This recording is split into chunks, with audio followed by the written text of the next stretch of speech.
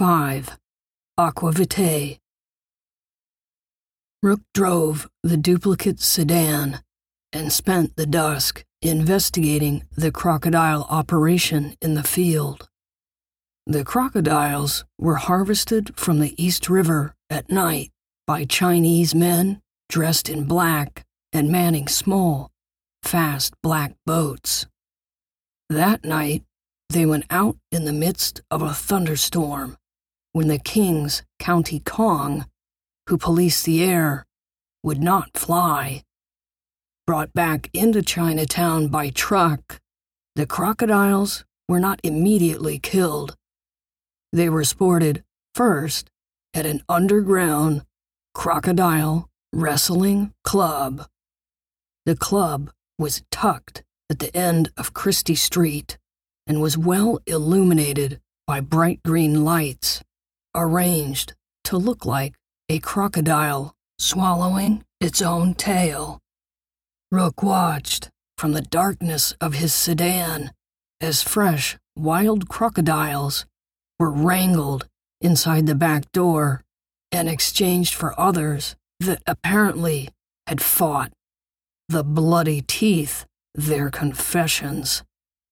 After a stint at the club, they were killed in the taxidermy shop by a quick bullet to the large sinus vein at the base of the heart. From the sinus venosus, he learned, the crocodile's blood was drained. The leather goods were traded, the meat was sold to butchers, the bones and teeth to collectors, and the blood to doctors. The blood, Rook discovered, had powerful properties that made it like gunpowder to bacteria. Crocodile blood detonated infection, and its immunization prowess was why a crocodile could lose a limb in a fight and survive. Specialists in Chinatown sold the blood as an aqua vitae. Rook bought a liter of fresh crocodile blood. A test proved it matched the blood sample taken from Dr. Chess's office. Rook knew well of the Egyptian god Sobek, and he had discovered the crocodile-headed god, first mentioned in the pyramid texts, as a youth. It was believed Sobek had arisen from the primordial black waters of Noon, and that he formed the universe. It was also believed the universe would return to the chaotic waters at the end of the world. To the void, Rook thought.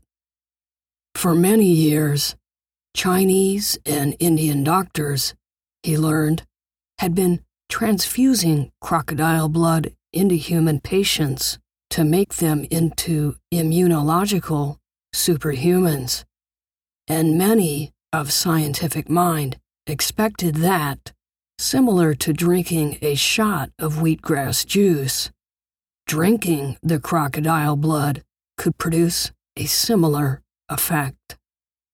Rook brushed it all off as nothing more than snake oil peddling when he sniffed the blood, then allowed himself a quick taste. Like human blood, it tasted of iron. He washed the taste around his tongue and swallowed.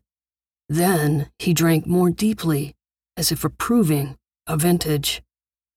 He did feel invigorated, but he was certain it was the intrigue of the crime, not the blood.